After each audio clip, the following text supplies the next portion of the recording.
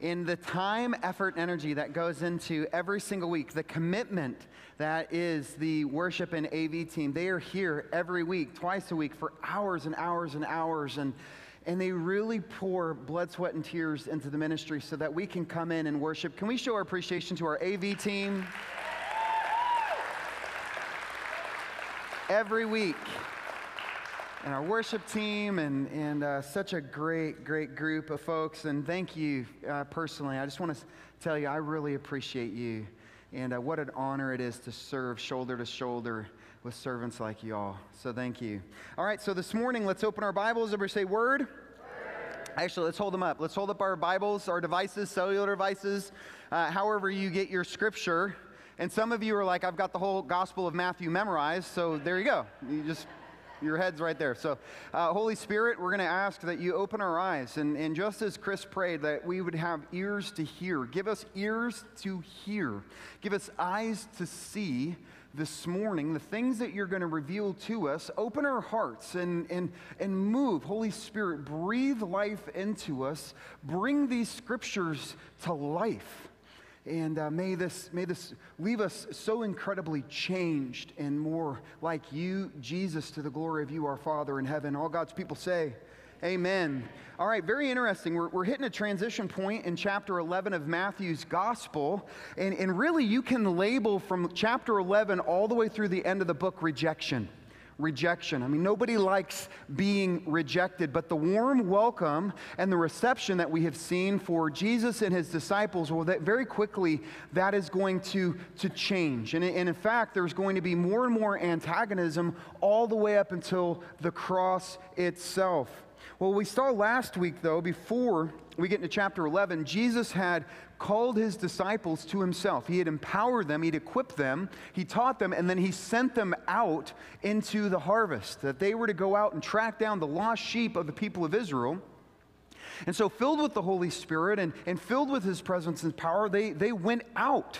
And they carried out the ministry of Jesus to proclaim the gospel of the kingdom and to perform works of the kingdom. It was kind of like a training lab, because not many years later, they were going to be the ones carrying the gospel to the world post-Pentecost and resurrection. Well, Matthew chapter 11, verse 1 opens with this. After Jesus had finished instructing his 12 disciples, I want you to underline instructing and disciples, he went on from there to teach and preach in the towns of Galilee. We've seen that multiple times through the gospel, that was Jesus' ministry, that he would teach, preach, and heal. But the two words that really jump out at me are the words instructing and disciples. The Greek word for instructing is diatasso, and what it means essentially is to give detailed instructions as to what must be done. The word disciples is the Greek word mathetes, and it essentially means a person who learns. And so we put these two together. Jesus is the instructor. We are the learners. Then once we are instructed and empowered in the Holy Spirit, we're sent out to do the works of Jesus. I'm going to say that again. Jesus is the instructor. We are the learners. Then once we're instructed and empowered, we are sent out to do the works of Jesus. Family, that's what discipleship is. We are disciples. We are taught. We learn. We are empowered, and we go do the works that we're called to do.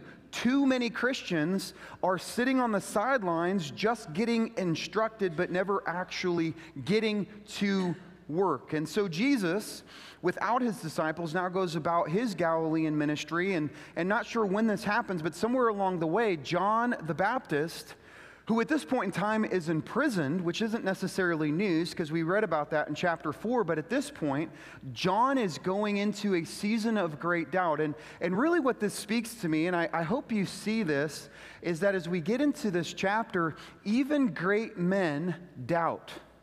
Okay? Even great women doubt. Like, even great people of the faith go through seasons of great doubt. And it's hard for me sometimes to see that. I have a tendency to put people up on a pedestal and to think of them probably as almost superhuman. And I think to myself, there's no way that person struggles with that. There's no way that that couple struggles with that. You know, I'm talking about the couple that are just always like strutting and the hair's always blowing in the wind and everybody's happy and all the kids are happy. And you're looking at it, you're like, there's no way, well, I'm ever going to compare to that. And then we look behind the Facebook, right? Like, what's the narrative behind the Facebook? Well, when you look at John the Baptist, I can't think of a greater man of faith in the scriptures, but he struggled with incredible doubt, as we see in verses 2 through 3, when John, who was in prison, I want you to underline that in your Bible. That tells you where John is. It doesn't tell us why or when, but it tells us where he is. He heard about the deeds of the Messiah. And so Matthew, the narrator, tells us right up front, Jesus is the Messiah. He sent his disciples to ask him, "Are you the one who is to come, or should we expect someone else?" You can just read the doubt in there. Are you the one, or are we expecting somebody else? Well, as we look at this, John is in prison, and we ask the question, like, when did he get imprisoned and why? Well, all we got to do is turn over in our Bibles. Matthew chapter 14 gives us the backstory of how John the Baptist ended up in prison, or in a dungeon, really. He had this tendency to proclaim the words that people just didn't want to hear, you know? So chapter 14, verse 3, now Herod had arrested John and bound him and put him in prison because of Herodias, his brother Philip's wife, for John had been saying to him, "It's not lawful for you to have her." And so Herod wanted to kill John, we were told, but he was afraid of the people because they considered John a prophet. That becomes very, very important later in our study this morning. John, a prophet.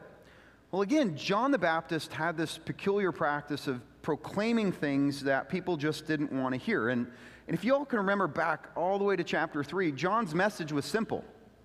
Repent, right? Which is, of course, our favorite word, right? Like, everybody loves to have people walk up to him and go, "Hey, you need to repent." And I'm like, who are you? Who are you telling me I need to repent? We just don't like being told no or that we're wrong. Anyway, my friend was telling me this week, he was driving along and he saw a guy on the side of the road with a sign that said, "Repent," and he was yelling at cars as they drive by. And I'm like, oh man, so effective for the kingdom. Thank you for doing that. And we think to ourselves, wow, what a fool, you know? But really, kind of, was John's method, right? Like, he was the street preacher proclaiming in the Judean wilderness, repent, turn from your sins, turn back to God because Jesus is coming. Well, here's what happens. When we don't like a messenger, we tend to kill who? The messenger. Even if the message and messenger are from God. Yeah, if we don't like a message, we tend to kill the messenger, even if the message and the messenger is being sent from God. William Barclay gives us the backstory. This is so fascinating to me, the historical context here. Herod Antipas. So this is the son of Herod the Great, and if you all remember, Herod the Great is the one who ordered the death of innocents. In, I believe, Matthew chapter 2, in an attempt to kill baby Jesus, all children 2 and under. Well, this is his son, and the apple really did not fall far from the tree. Herod Antipas of Galilee had paid a visit to his brother in Rome. This guy's a crummy brother. Listen to this. During that visit, he seduced his brother's wife. He came home again and dismissed his own wife. So he kicks his wife out, married the sister-in-law, whom he had lured away from her husband. Publicly and sternly, John rebuked Herod. It was never safe to rebuke an Eastern despot. Well, it's still not. I mean, I'm just like imagining somebody in Russia standing up and speaking out against Putin. How well is that going to go for them? Probably not really well. Anyway, Herod took his revenge, and John was thrown into the dungeons at the fortress of Machaerus, down in the mountains near the Dead Sea. And so at this moment, John is in a dungeon. Okay, so just think like a dark and dirty and like damp dungeon, like subsiding on like crusty bread, moldy bread, and dirty water. And he's looking around and he's like, this is not at all what I expected. Now, I don't know if you've ever had like expectations that somehow don't line up with experiences. And it creates a real discontinuity there because you're going, I expected things to be this way, but this is my experience, and they don't really go together. You see, John had an expectation of Messiah. And it was a biblical expectation that Messiah was going to come in and overthrow Rome, and that the theocratic rule of God would be ushered in, that Jesus was going to bring not only the spiritual kingdom, but the kingdom to Israel. And John's in prison. And he's sitting there going like, when are the prison doors going to open? Dr. Constable writes this: John is expecting the door of his prison to swing wide and that he'll be able to walk out a free man into the kingdom established by Jesus. John had apocalyptic expectations. But here's what's crazy. John's expectations were right. The timing was off.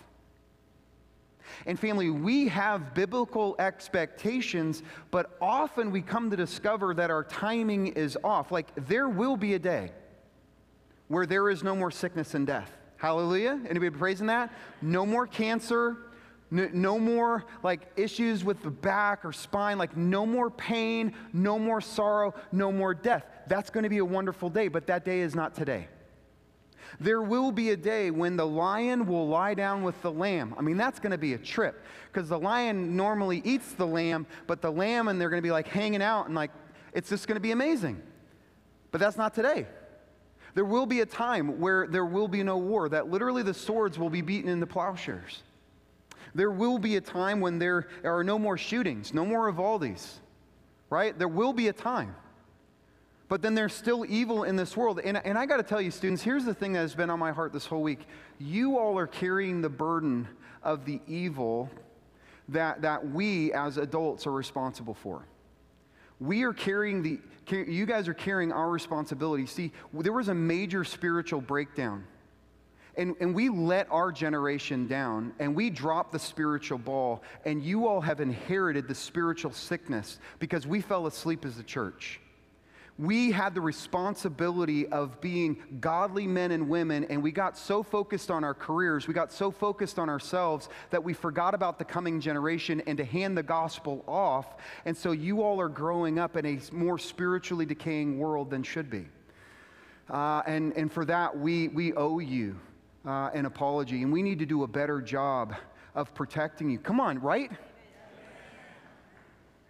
Come on, adults, get off of Facebook and quit talking about gun rights. Let's start talking about Jesus. Let's take Jesus to the people. Because what that young man needed, that young man who had the crazy troubled everything in his whole world, what he needed was light. Okay? He needed light and people to break into the darkness that was his life. And I recognize that this world is going to hell. And yes, there is going to be more decay, and it is going to break down, but we're still called to be salt and light. But there's going to be a day where there's no more evil. And I look forward to that day. How about y'all? I look forward to the day when there is no more darkness. There is only light. When Jesus ushers in his kingdom, but that day, unfortunately, is not today. Unless it is today, which would be radical, because then the trumpets would ring, and we'd be like, we were just talking about it. Okay, so Jesus is going to usher in his kingdom, which is why we pray, your kingdom come, for Matthew 6. But Jesus first came to overthrow the spiritual kingdom of darkness and evil and Satan and death. That had Jesus ushered in his literal kingdom at that moment, it would potentially have left his people still in their sins. But Jesus is the Messiah. You see, Jesus' deeds prove his identity. Jesus' deeds prove his identity. Matthew chapter 11, verses 4 through 5. Jesus replied, "Go back and report to John what you hear and see. The blind receive sight, the lame walk, those who have leprosy are cleansed, the deaf hear, the dead are raised, the good news is proclaimed to the poor." We're like, what? This is all the stuff we have studied in Matthew's gospel. Like, we have witnessed it. We have witnessed the healings of Jesus. We have witnessed his teaching. We have heard it. We've heard the proclamations, and we've seen God work through Christ as Jesus brings about, Lord, his kingdom. Listen to this. Every scripture we've studied in Matthew's gospel confirms Jesus is the one. Every scripture that we study in the New Testament confirms that Jesus is the one. Every scripture that we study of the Old Testament confirms that Jesus is the one. That when we read in Isaiah chapter 35, verses 5 through 6. Listen to this. Then will the eyes of the blind be open and the ears of the deaf unstopped. This is the ministry of Christ. Then will the lame leap like a deer and the mute tongue will shout for joy. We have literally witnessed all of that in Matthew's gospel. That when we read in Isaiah chapter 61, verses 1 through 2, the Spirit of the sovereign Lord is on me. That is Jesus' baptism. Because the Lord has anointed me to proclaim the good news to the poor, he has sent me to bind up the brokenhearted, to proclaim freedom to the captives and release from darkness for the prisoners. How many of y'all been released from the prison of darkness and death, right? Through Christ. We have been released. That is the ministry of Jesus. And I love this. I love finding the Jesus gems of the Old Testament. How about y'all?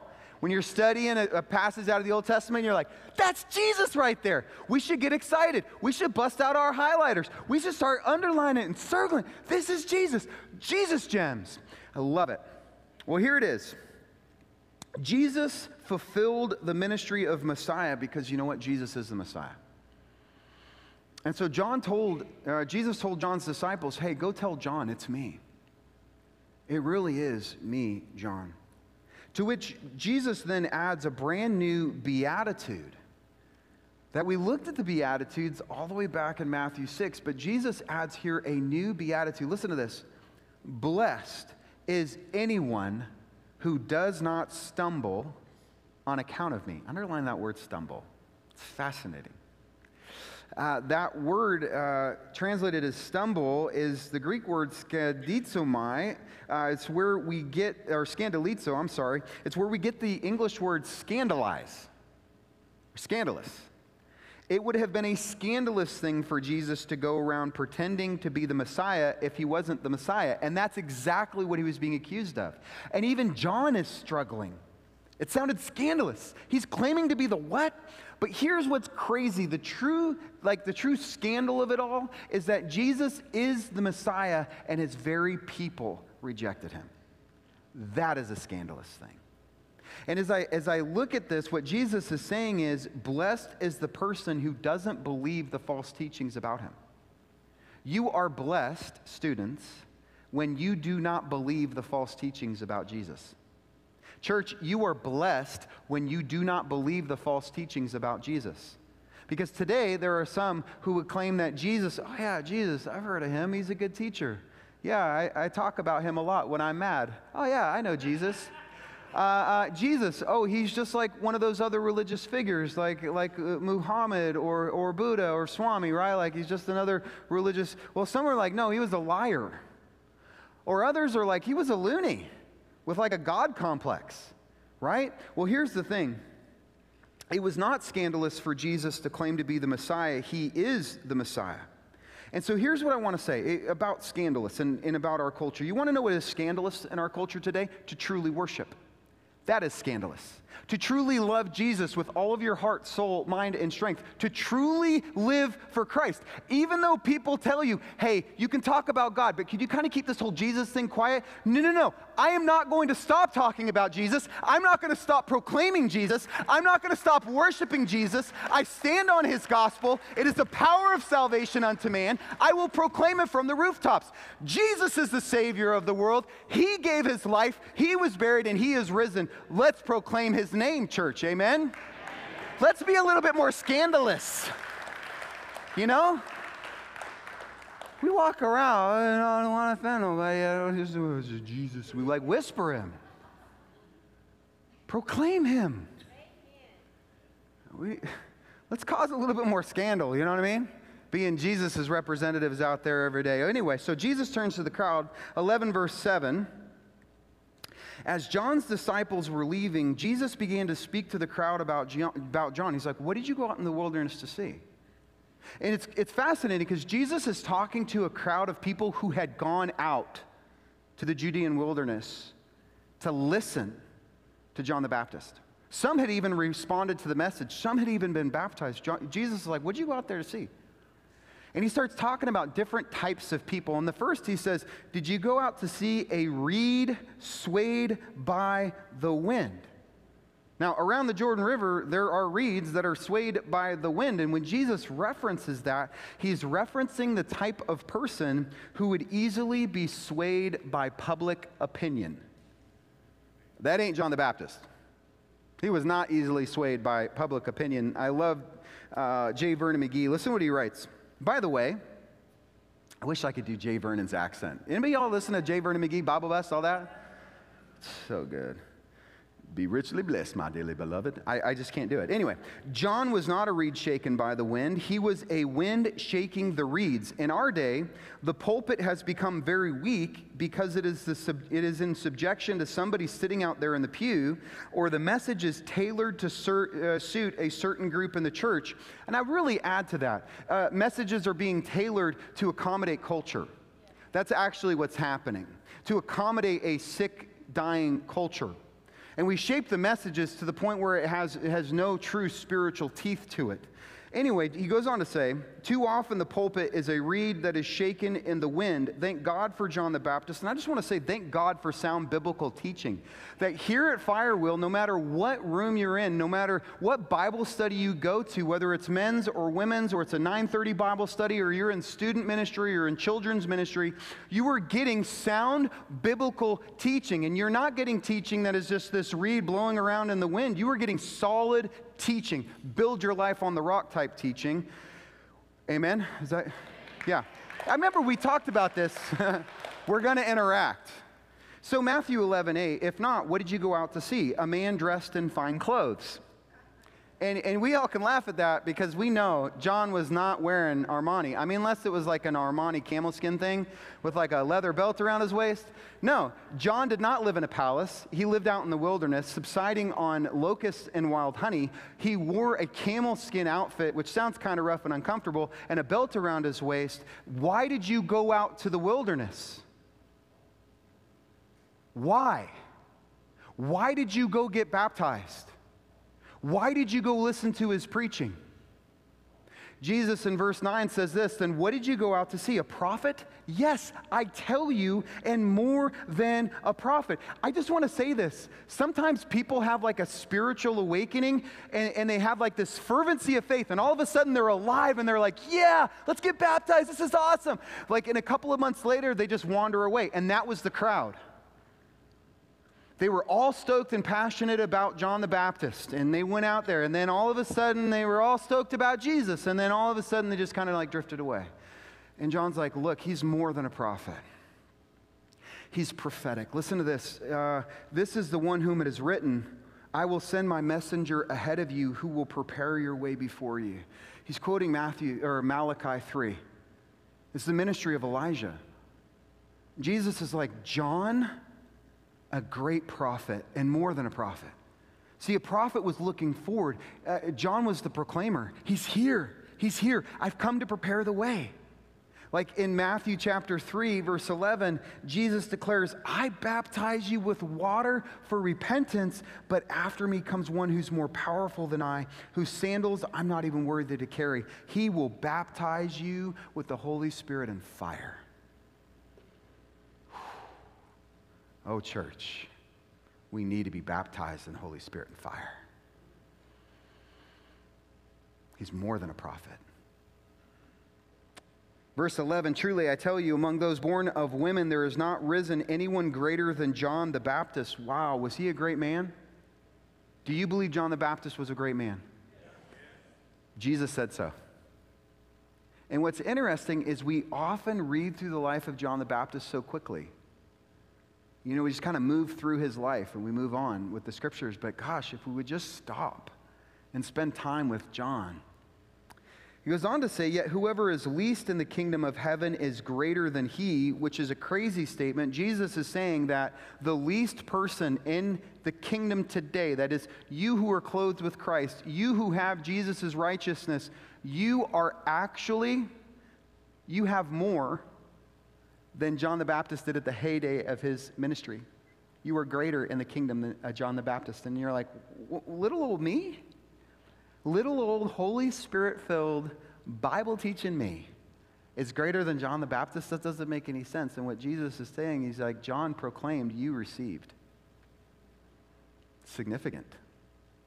To you who are a believer, you are a receiver. And John was a proclaimer, who, of course, today has received. Verse 12, from the days of John the Baptist until now. This is a very unique statement. The kingdom of heaven has been subjected to violence, and the violent have taken it by raiding it. For all the prophets in the law prophesied until John. What Jesus is doing now is he's starting to call out the religious leaders. He's like, you're trying to overthrow the kingdom of God. By denying Jesus, by turning away from Jesus, by literally trying to take Jesus' ministry and overturn it, they were trying to bring about their own kingdom. And they were trying to bring it about by force. And ultimately, the rebels would have Jesus put to death. But here's the thing. If they were just willing to accept it. And this comes down to our own hearts. If we're just willing to accept. Matthew 11, verses 14 through 15. And if you're willing to accept it, he, being John the Baptist, is the Elijah who was to come. Whoever has ears, let them hear. It's fascinating that we can have ears but can't hear. And what I mean by that is like spiritual ears. Like there's times where you'll be sharing with somebody or I'll be sharing with somebody and I could just see it on their face. They're not hearing it. And what Jesus is saying, and this is so crazy, is that had the people of Israel humbled themselves, and this is like a big what if, and what ifs can only go so far because what is what is, but had the people of Israel received Jesus as their Messiah, that at that moment Jesus would have ushered in his kingdom. Had they accepted.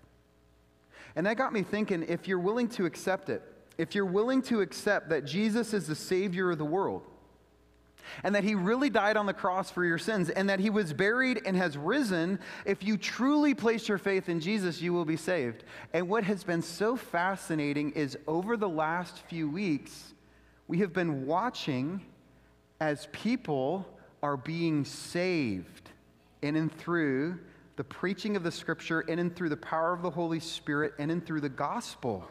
Right? That's amazing. Yeah, we can clap about that.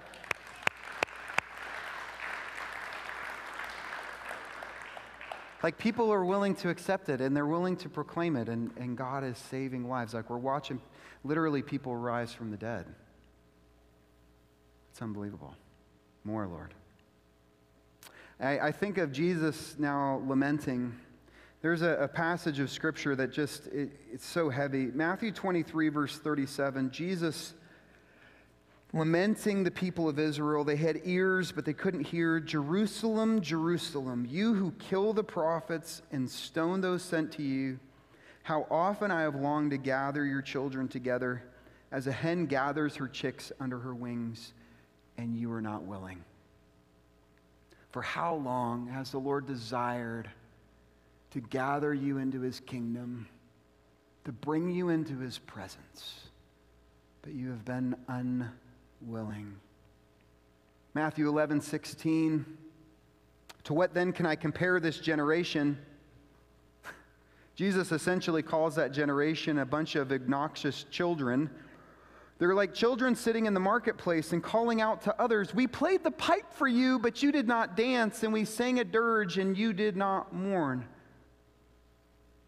Jesus is essentially telling the generation that he's preaching to, that group that was gathered, he's like, y'all a bunch of kids. I'm bringing the kingdom, and you still play games. And they're like, Jesus, you don't play by our rules. We play a song, but you don't sing. You don't dance. We say something mournful, but you don't mourn.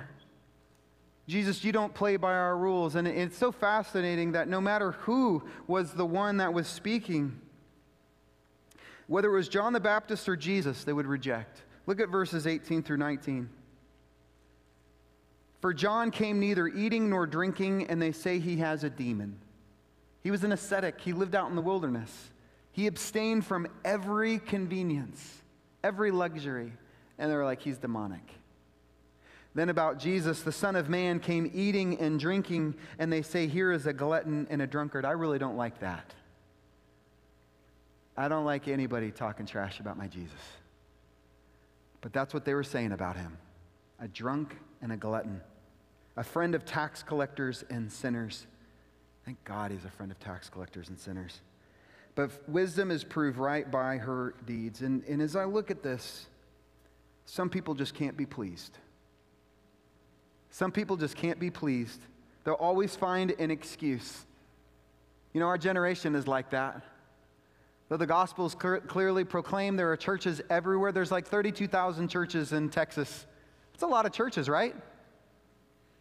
And people still are like, I'm not going to go. I'm just not into that. But you know what? We play that same game in the church.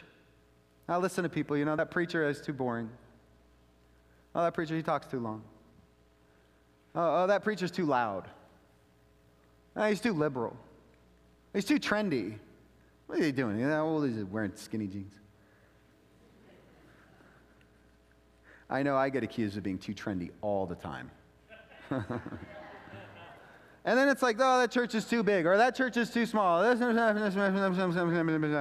And all that's happening is my porridge is too cold. My porridge is too hot. I played a song, but you don't dance. I played a dirge, but you don't mourn. You're not giving me what my itching ears want to hear. You don't make it all about me, so I'm going to reject it. And here's the thing. People will make their excuses all the way to hell.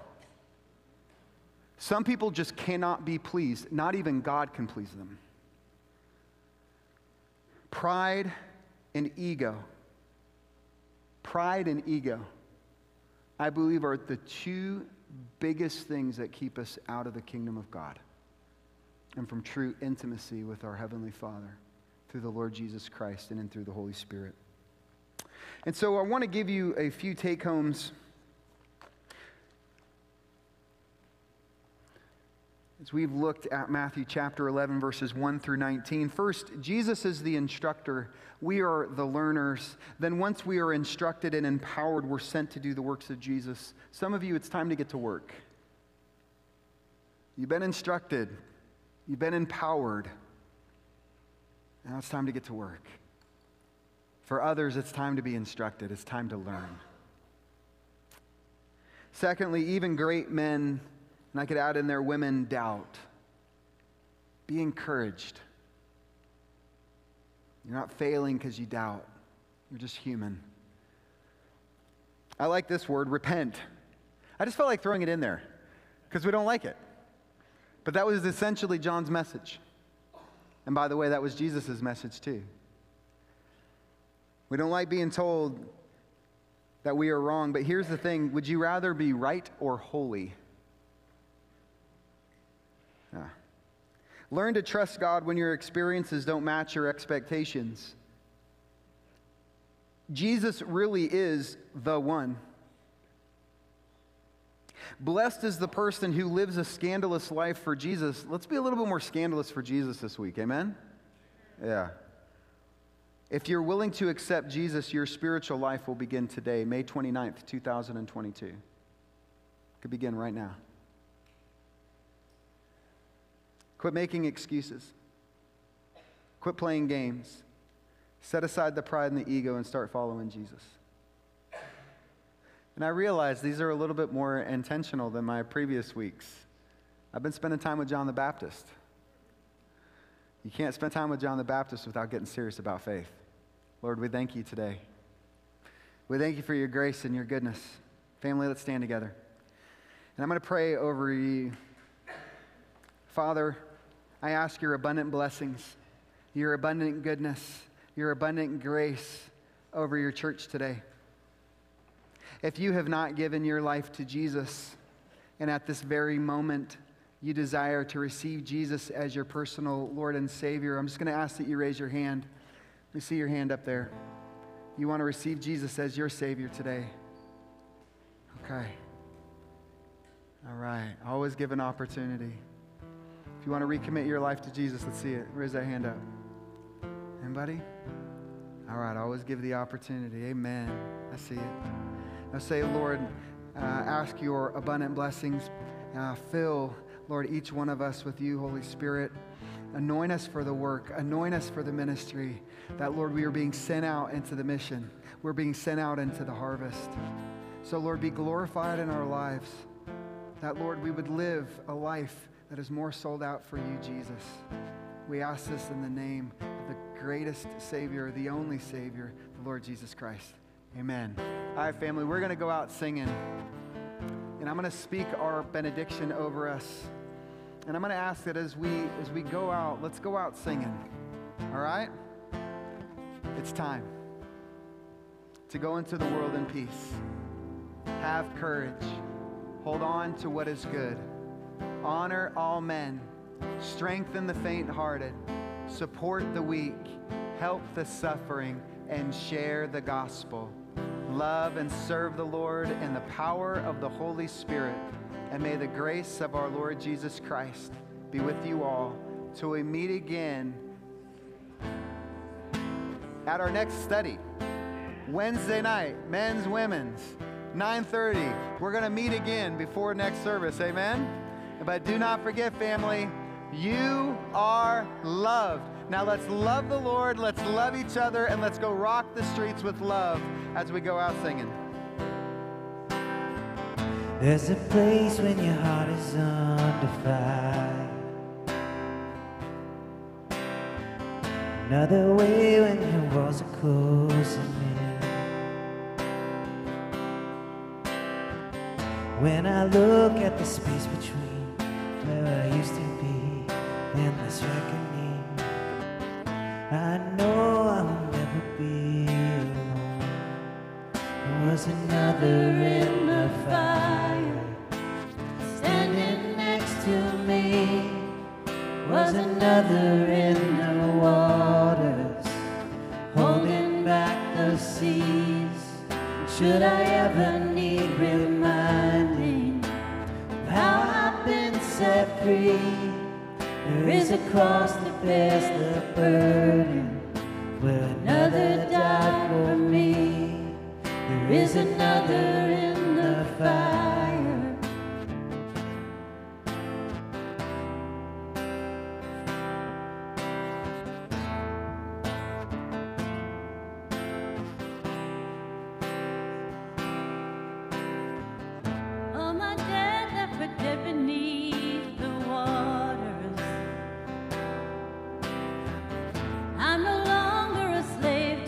Sin anymore. Should I fall in the space between what remains of me and this reckoning, either way I will bow to the things of this world. I know I will never be alone. There is another in the fire standing next to me. There is another in the waters holding back the seas. Should I ever need reminding what power set me free, there is a grave that holds nobody.